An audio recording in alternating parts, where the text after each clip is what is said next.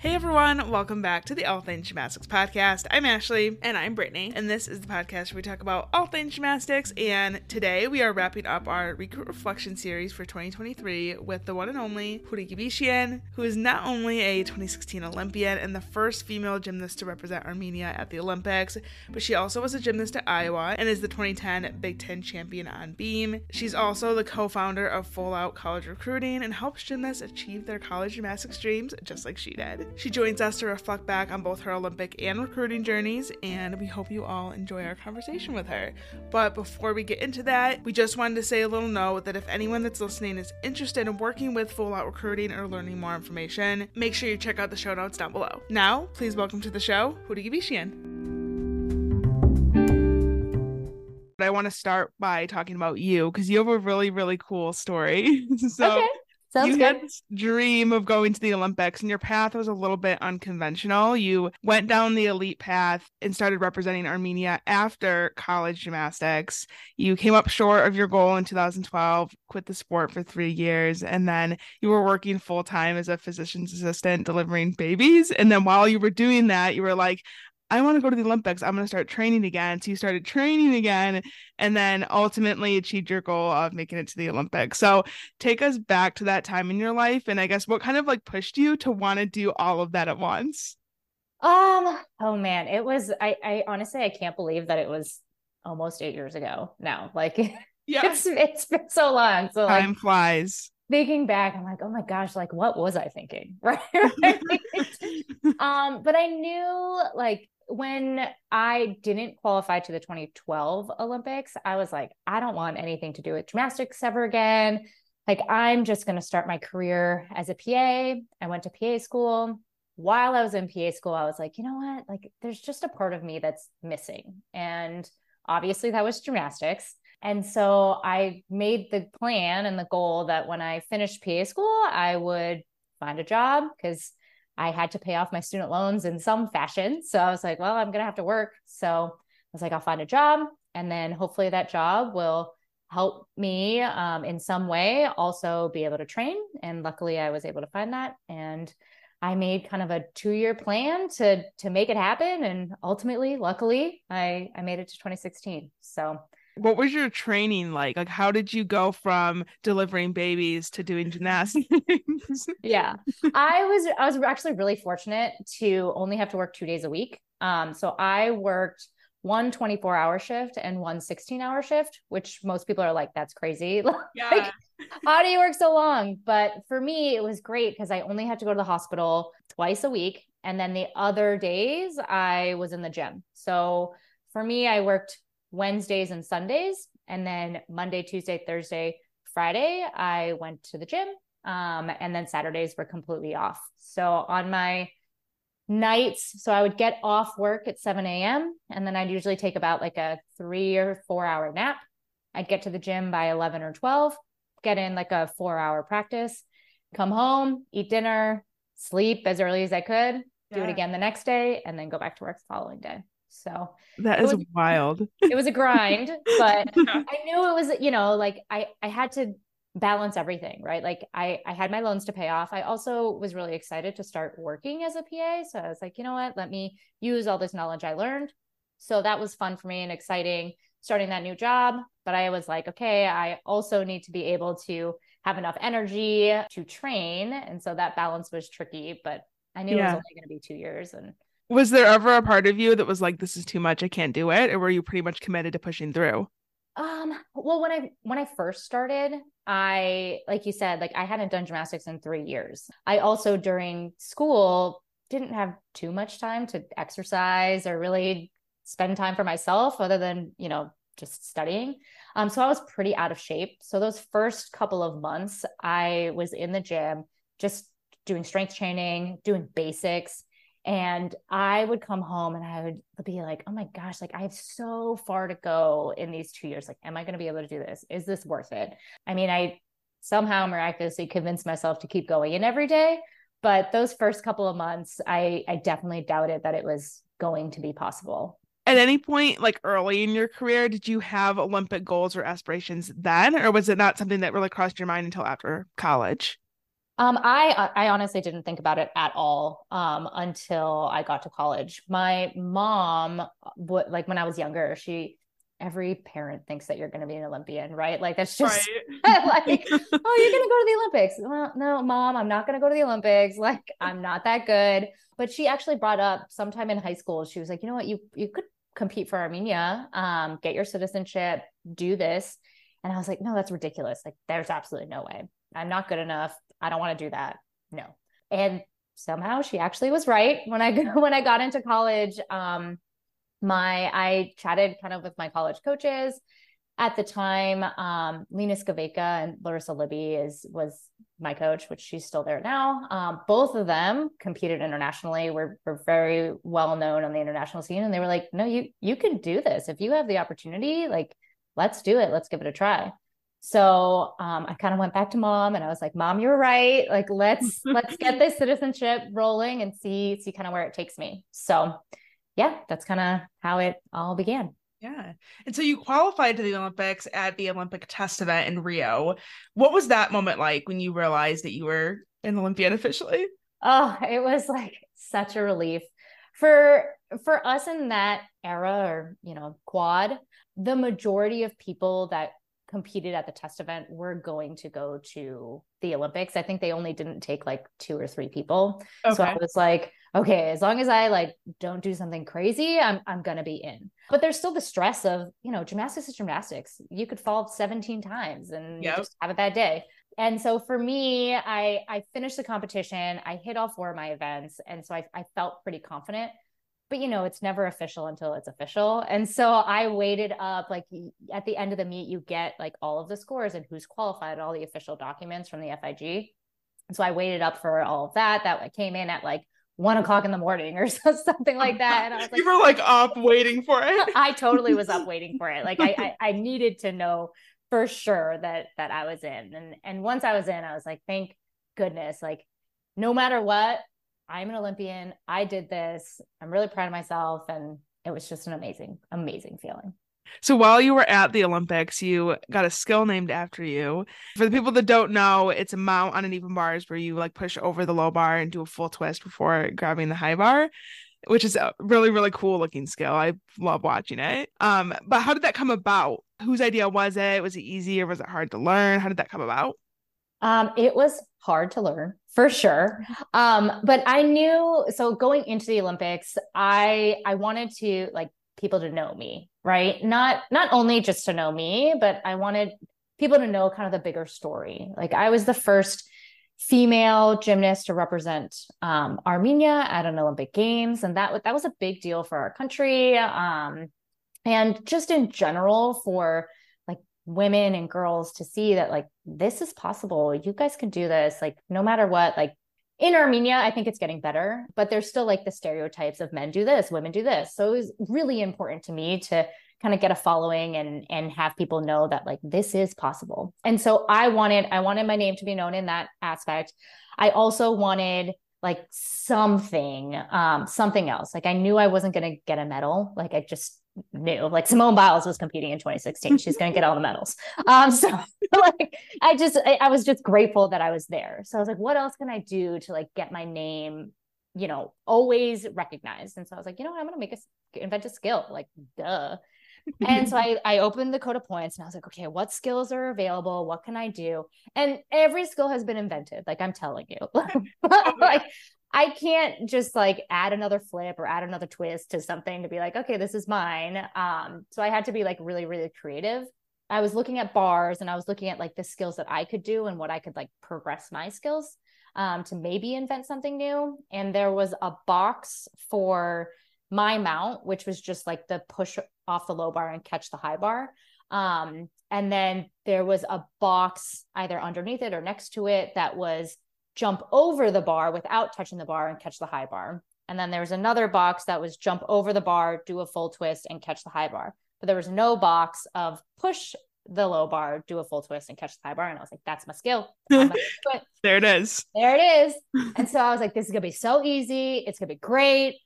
It was not. I should have videotaped. I mean, I probably have videos of all of these fails, but I would like land on my back like a turtle. Like I would smack into the low bar, smack into the high bar. Like it was horrific. But what ended up clicking was my friend Andrea. She was my college teammate. She actually came and visited me while I was training one weekend, and I showed her this skill, and she was like, why don't we practice on the trampoline? Just like belly bounce, full spin, belly bounce. I was like, okay, that seems fun. And she's just bouncing around on the trampoline, like killing it, super easy for her. And I'm bouncing around like a fool. Like I can't spin around, I can't do this. And so finally I ended up getting it. And once we did that drill, I transferred it onto the bar, and then it was smooth sailing from there. But actually it was not smooth sailing.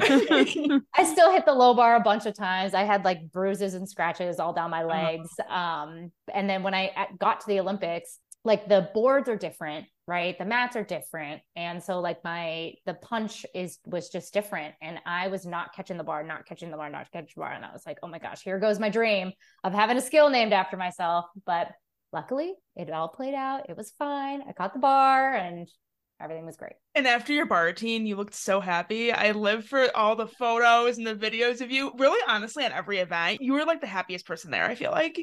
I was so happy. I mean, I reached the pinnacle of my career, right? Like I was just there to celebrate. I celebrate the sport that I loved, celebrate, just the accomplishment of being there and doing it. And so I'm glad that was something that was important to me too, is like, it wasn't just my journey. It was the journey of everybody else that kind of supported me in this, that, my job, my coworkers, fans, my family, everybody. And so I wanted it to really feel like everybody was a part of it. And I think, at least I hope people did, by seeing my joy. If I'm remembering this correctly, I feel like I remember, weren't you on Twitter and like, didn't you have fans design leotards for you? And it was kind of like a contest. Am I making it up? No, okay. You're not. I didn't did remember. You guys make a Leo? I want to say we did. We were like totally into designing Leos and stuff at the time. I want to say we did. We obviously didn't win, but well, whoever made this Leo, that was the winner. And that was amazing. Yeah, honestly, I didn't remember it until you just said it just now, and I'm like, oh my god, you just unlocked a memory. Yeah. Yeah, I actually forgot about that too. But yeah, it was. I had like, fans sent in drawings and things, and then I had ozone leotards that were amazing, and they were like, yeah, we'll make you whatever you want. And so that is amazing. My only criteria was I wanted to wear a white leotard. Like I'd never worn a white Leo, and I was like, it's just what I want. And so well, it's a beautiful Leo. Thank you. So I guess outside of competition, if you could go back to the Olympics and think, what was the coolest memory or the coolest experience that you had outside of, the competition floor? Yeah. Outside, I mean, the competition was cool. But it was, it was a competition, right? Like I did all my routines. That was that. But really what was cool about the Olympics was that like I tried to go to as many events as I possibly could. I was like, I'll be in Brazil. I could go to Brazil any other time. Like my family was like, let's go sightseeing. And I was like, I don't got time for that. Like I'm going to go to as many events as I possibly can. And I wanted to go to the things that like Team Armenia was at and whatnot. But I think the coolest part of the games was just seeing people's dreams like unfold in front of you, right? Like it was amazing. Like, I mean, that happened to me personally. And then I got to see it over and over again at all the events that I went to. And that was just amazing. I know a lot of gymnasts don't walk in the opening ceremony because it's so close to competition. Did you get to participate in that? I did. Luckily for me, it was the opening ceremonies and then I had a day off and then I got to compete. So, and then I like had 2 more weeks because I didn't make it into any finals. We had like 2 more weeks of the Olympics. So I was like, this is the best schedule ever. Yeah. Live your best life. Yeah. So yeah, I got to the opening ceremonies. The opening ceremonies was amazing too. Like you're walking out, like you have to show up hours in advance. Like the buses picked us up and the arena was like an hour away. Everything was really spread out. And so we showed up and it was probably like 3 p.m. or something like that. And the ceremonies don't even start until nighttime. Like it was dark by the time they started. And then we have to be outside of the arena waiting this entire time. When it started, we could hear everything, but we we couldn't see anything. We didn't know what was going on. So it was just like the anticipation was like building and building and building, because the athletes are kind of like the showcase, right? Like everybody's waiting for them to come out at the end. And so finally we like get shuffled into this like dark tunnel, and you get out of this dark tunnel and you're just in this huge arena, and it's like lights and people and music. And it was just like so overwhelming to just see that everybody was there for us. And that was really, really cool to be a part of. So outside of your elite accomplishments, you also were a gymnast at the University of Iowa. You were Big Ten beam champion. You qualified to the NCAA championships as an individual. So when you look back on your career now, what kind of feelings come to mind? And are you proud of everything that you achieved in your college career? I think so. I look back at my college career now knowing like the elite career that I had. And I sometimes think back and I'm like, man, I could have been better. I could have done something different. If I had just, who knows, like there's hindsight is 2020, Mm-hmm. but in like during my college career, I think I was doing everything that I could to be the best that I possibly could be, athletically as well as academically. I had a really challenging major. So, I mean, I'm proud of my accomplishments. I loved the team that I was on. I think it was a good fit for me. And yeah, it was a good experience. As you're talking, I'm looking at the leotard behind you. Did they give you like a college Leo in a shadow box? I know some schools do that, and maybe it's more of a thing nowadays than it was back then, but did you get like a Iowa Leo? I don't have one in a shadow box. I think you're thinking about like this right here. Mm. Our senior gift was basically like this poster, and it was like multiple pictures of ourselves competing, and it has our name on it. It's really nice. But we got the leotard. I think it's more common now that you get the Leos in the shadow box, and I wish I had one. Yeah. But we did get some Leos, and I specifically requested for me to get the Leo that I competed in for my Big Ten championship title. So Larissa gave me that Leo. We had to like retire all the leotards so that we could get it. And so she retired that Leo, and I got that one. So I was just thinking I'll put it in a box. I think you should. I'm thinking like it would look really nice behind you right next to your Olympic Leo. You have like college, you have the Olympics. Yeah, you have a space for it. Yeah, it's perfect. Perfect. Those things are expensive, those shadow boxes. Oh yeah. My boyfriend now framed this, I think 2 years ago, as a gift for me, because I had said like I really want this. It's something I've wanted to do. And he like snuck in my closet, got the leotard without me knowing, and that's so sweet. So, that's sweet. Yeah. So now looking back on your recruiting experience, what was that like for you? When did that process start? And then I'm thinking like now it's so different because of the internet and the way that social media has evolved. But I feel like back when you were going through the process, internet was a thing, but it wasn't like everything that it is today. So I guess talk about how you got noticed and when that process started for you. Yeah. So I knew nothing about college recruiting. I knew nothing about college gymnastics in general. Like I thought when I was done with gymnastics, like high school at 18 years old, I was going to be done with gymnastics. Like I didn't even think about college. I had no clue what I was going to do. And luckily back then, if you competed at nationals, you did pretty well at nationals, you kind of got on coaches' radars. And then like the recruiting process went along the way. And that's kind of what happened to me. So I competed at nationals my sophomore year. And then I also competed my junior year. And then after my junior year, college coaches were reaching out to me, basically sending these questionnaires in the mail. And I was like, what are these questions? Like, I didn't even fill these questionnaires out. Like I had no idea what I was doing. And now looking back, I'm like, oh my gosh, like, why didn't I fill these out? And so, do they still do that today? Do they send the questionnaires? Well, they're all online now. Okay. So they'll send it to you via email. Yeah. I feel like nothing comes in the actual mail these days. No, they came in the actual mail, and they're like these long forms. And I was like, and it's the same thing over and over and over again. So actually now for our clients, I'm like, I know it's super tedious.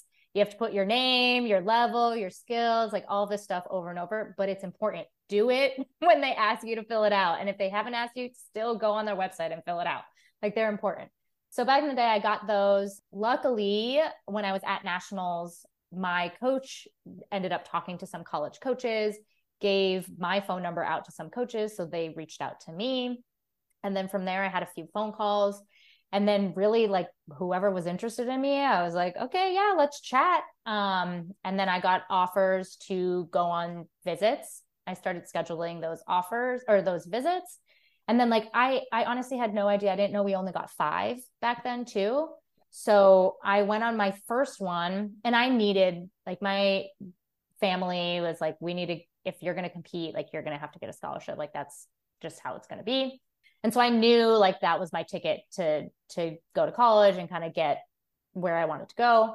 And so I went on my very first visit. I really liked it. I came home from that visit and the coach was like, okay, well, we have a partial scholarship for you. And I was like, man, why did I go on this visit? Like this was a conversation I should have had way before going on this visit. Yeah. And then down the line, I ended up having to make a choice between 2 schools I really liked for my very last visit, because I only had one more left and like I couldn't afford going out there.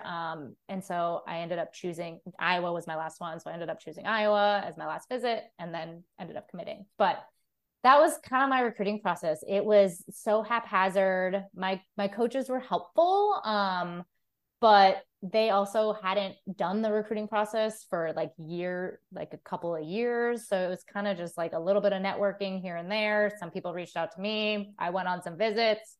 Eventually somebody offered me and I said yes. Mm-hmm. And that was that. But it's definitely a lot different now. Yeah. So how did you narrow down what schools you were most interested in? And then obviously you went to Iowa. Why Iowa?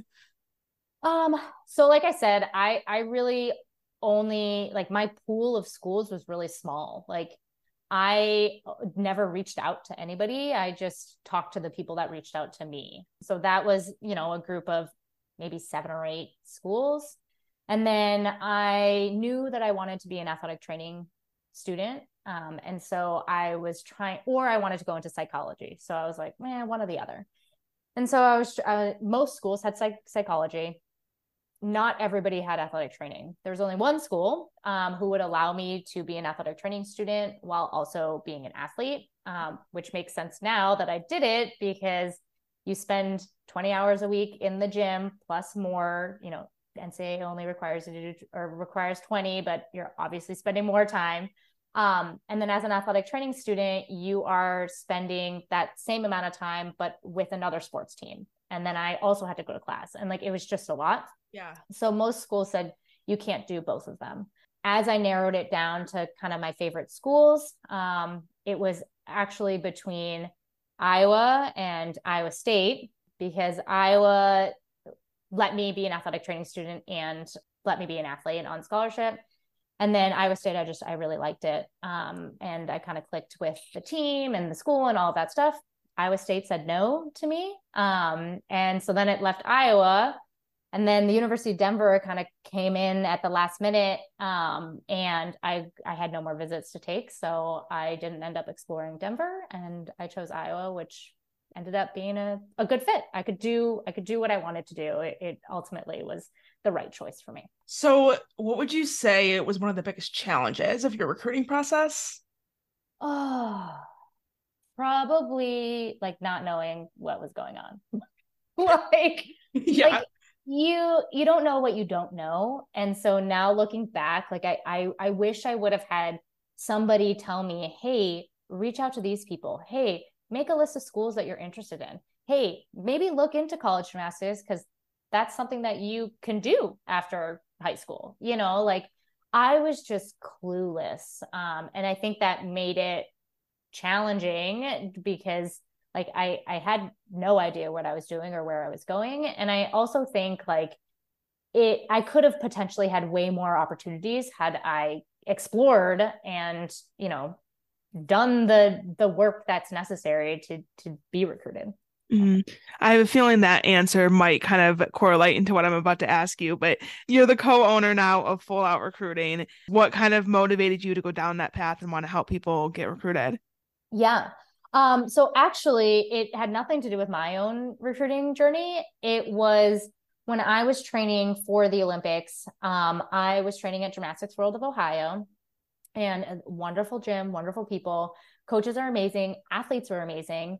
But I kept seeing athletes kind of get passed up for opportunities, right? Like they were excellent athletes. They were great students. They were great people, but they weren't getting recruited. And they were kind of asking me, what did I do? What do I need to do? Like, what's this process like?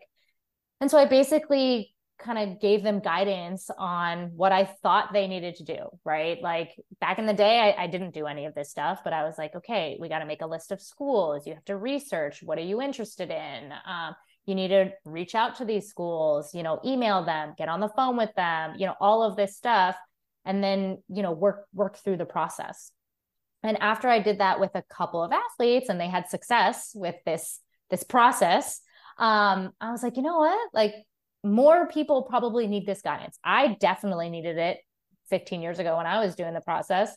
These girls now definitely need it. So why not actually create like a protocol or a process, and then see where it goes. So I found my business partner, Wendy, in the gym. She is the mother of 2 athletes that were on the team, and she's amazing. She does like all the business stuff. And I do kind of all the gymnastics stuff. And we kind of linked up and created our product and created Full Out Collegiate Recruiting. And what year was that? We officially launched in 2017. So yeah, I helped some athletes before then. And then 2017, it was like, here we are, official. What kind of relationship do you have with college coaches? Are you in communication with them about the things that they're looking for? And if so, what are some of the things that you're hearing? Yeah. I try. So there's so many college coaches out there. And so we have, and they're always changing. Right. And so it's like, oh my gosh, like I have spreadsheet upon spreadsheet of like, who is who and, where is what. But I do have pretty good relationships with, coaches, Division I, Division II, Division III. Now we're starting even with acro coaches. And we have different advisors too, that also have relationships with coaches. And it's important for us to check in with them, throughout the year, as well as I always go to nationals, or developmental nationals, and I touch base with coaches there. And I basically kind of just get a feel for what they're looking for. What events are they looking for? How many scholarships do they have? Do they have walk-on positions?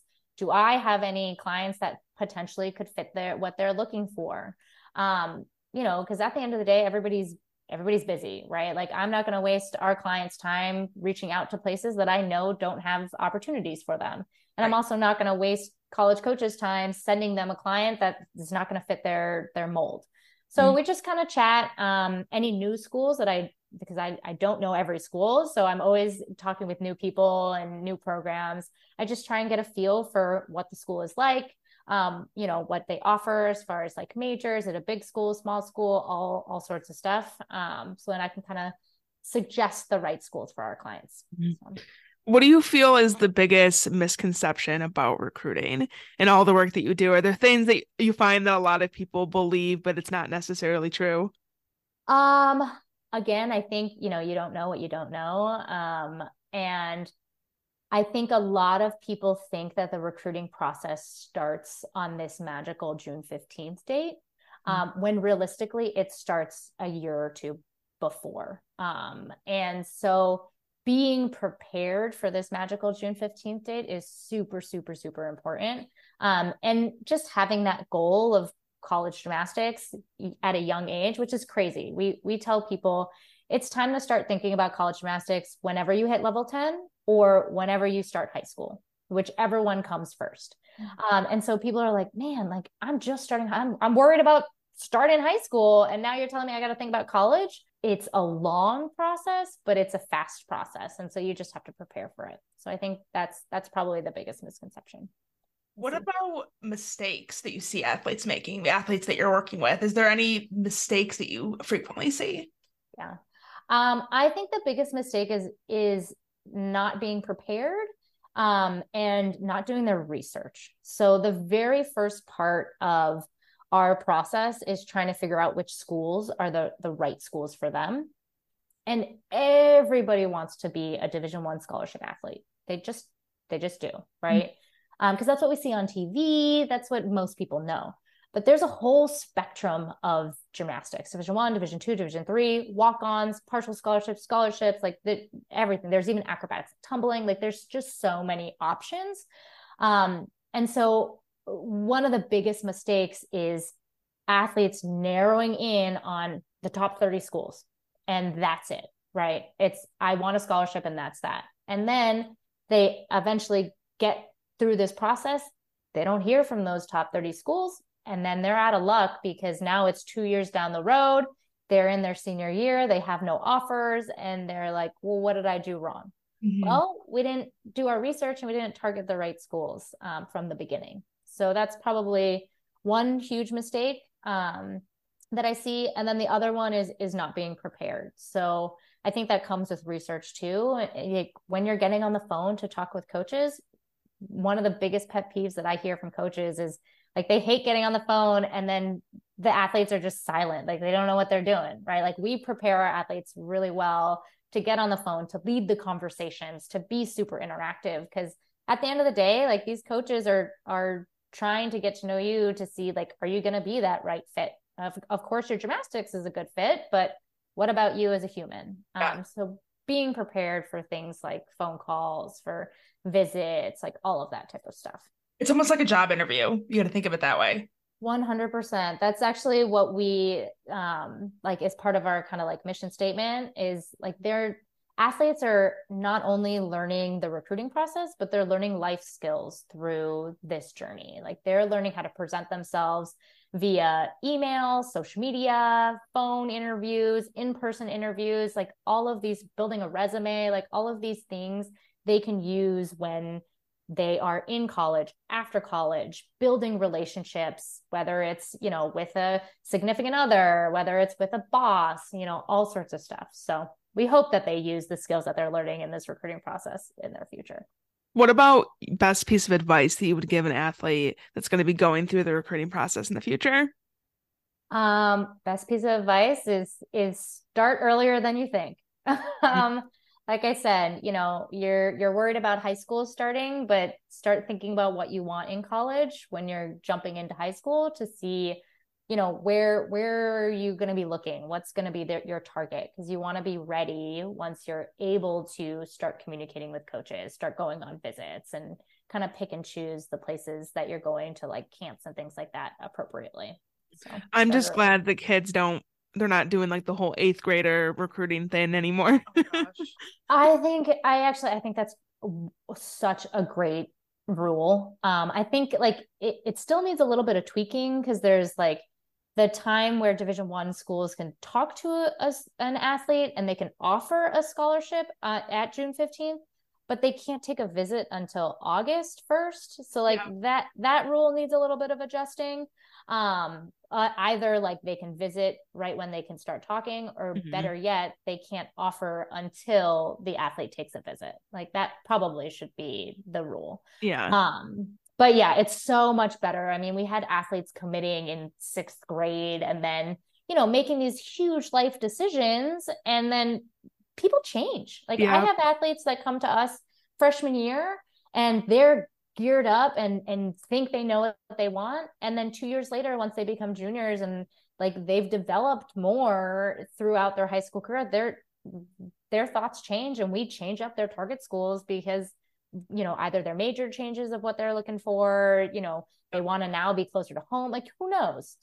So things change. Yeah, there's no way that you can know when you're in like 6th grade, 7th grade, what it is that you want to do, where you want to be. Like that is just such a huge decision to make. So I'm glad that rule has changed. So I guess we'd love an update on what you're doing today. Obviously, we know about full out recruiting, but do you still work as a physician's assistant, or what are you doing? I do. I actually just got a new job, which is thank you. Exciting but sad at the same time. I loved working in labor and delivery. I never thought that I'd be delivering babies as like my job, but it ended up being like a really great fit for me. But I just transitioned to working at a different hospital and doing robotic surgery, which is not something I ever even knew existed. but it's pretty cool. What is that? I need to know more about this. Yeah. So, okay. It's going to sound crazy because it's like, oh my gosh, robots are taking over the world, but they kind of are. And so you bring a patient into the operating room.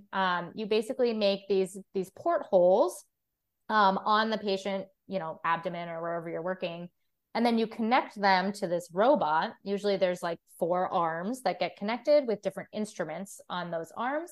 And then the surgeon is actually not at the bedside. They are at a console that's connected by Wi-Fi. So they can be in a completely different room. They can be, wherever the console is. And they're basically using like a controller, like a video game controller, kind of, to control the arms of the robot that is operating on the patient. That is crazy. It's crazy. But it's really cool. It's better for the patient. It's minimally invasive, better recovery, like all sorts of really good stuff. So that's what I'm now doing. I've done 2 weeks there. So I'm just learning. Yes, you're like new. Very new. Just started there. So I'm doing that. And then I joined a CrossFit gym. I think it's very like an easy transition for gymnasts to go from gymnastics to CrossFit. So joined a CrossFit gym and I'm doing my very first CrossFit competition tomorrow. So I'm very excited about it. Oh, that's awesome. Good luck. Yes, good luck. You're going to kill it. I hope so. I was trying to tell I'm on a team and I was trying to tell my team like, okay, I will do all of the gymnastics stuff, like all of the pull-ups and the handstand walks and, whatever it is. You guys do all the heavy lifting. And they're like, no, that seems silly. Like you can't do all of this gymnastics. And I'm like, guys, you don't know who I am. This is easy. Let me do the gymnastics. You guys worry about everything else. So, you're like, trust me, I got this. Yeah. Yeah, that's what's going on in my life. What about the future of Full Out Recruiting? Do you have any goals for the company? Yeah, I mean, we're doing really great so far. We've been active now for 5 years. Every year we're getting more clients. Our biggest goal again is to teach these athletes these life skills. We don't necessarily we're not here to have 1,000 million clients. We're here to really work one-on-one with everyone that we have. We build a really personal relationship with each one of our clients. So that's really important to us. And so for us, yes, we want to grow. We want to reach, as many athletes as we can, but we, don't want to dilute that so that people aren't getting that one-on-one. The hope that is, as we continue to grow, we get more really great advisors. We just hired on a new advisor because we are growing, which is excellent. Exciting. Yeah. And it would be wonderful to expand out to other sports too. But that's down the line if we ever get there. I have 1 more year to pay off my student loans. So maybe once I'm done paying off my loans, I could step away from working at the hospital and maybe work 100% full-time in this and kind of branch out and explore some stuff. But yeah, I mean, this is my passion project. This is what I love to do. And I hope that the athletes that we work with think, it's really valuable, the things that they learn through this process. So that's what we hope to continue doing. Is there anything else either about yourself or about Full Out Recruiting that you want people to know? I mean, I think you kind of gave my whole life story a little bit. So That's the goal. That's the goal. I don't have too much more to say about me personally.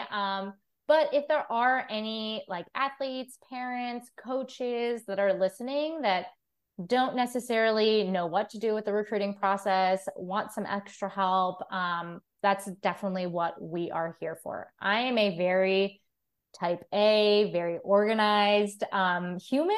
So if you do end up working with us, everything is laid out step by step. It is, you know what is coming next, what's expected of you. And you always have somebody on your side, whether you have questions, whether, you just need somebody to chat with. That's something that I think makes us stand out at Full Out Collegiate Recruiting. So yeah, give us a call. you're even thinking about college recruiting, if you're a senior and you're scrambling and you're not sure what to do, like we are here to help everybody with this process. Yeah, and we'll link to your website, but then also if you want, we can put your email in the show notes down below too, so that way people can easily contact you. That'd be perfect. Definitely reach out. We're here to help. I love gymnastics. I love this process. It is daunting. It is a long process, but it's always good to have somebody on your side that kind of knows what they're doing to help you along the way.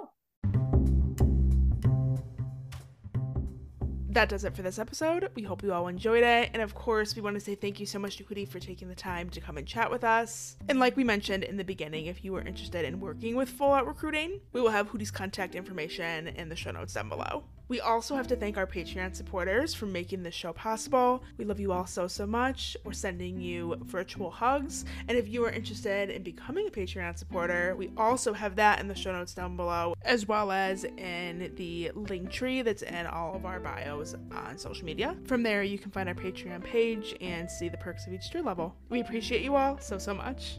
Going forward, we're not exactly sure what our posting schedule is going to be like. We're probably going to start to slowly get back to doing one episode per week. We are still trying to do several season previews, so depending on just how things work out, there might be some weeks where we post 2 episodes just because we're trying to get everything done before season starts. We also want to do a freshman to watch, and not the obvious freshmen, but freshmen that maybe aren't from bigger schools or people that aren't being talked about as much. So that's something that we're trying to work into the schedule as well. So there definitely will be some more 2 episodes a week, but there also might be some weeks where there's just 1. So we're unpredictable at this point. Basically, we're asking for your flexibility. But I will say that we'll be back next week on Monday with another Coach's Corner and season preview with one of the co-head coaches of Cal, Liz Crandall Howell, and we can't wait for you all to hear that episode. So we hope you guys have a great weekend, and we'll talk to you on Monday. Bye.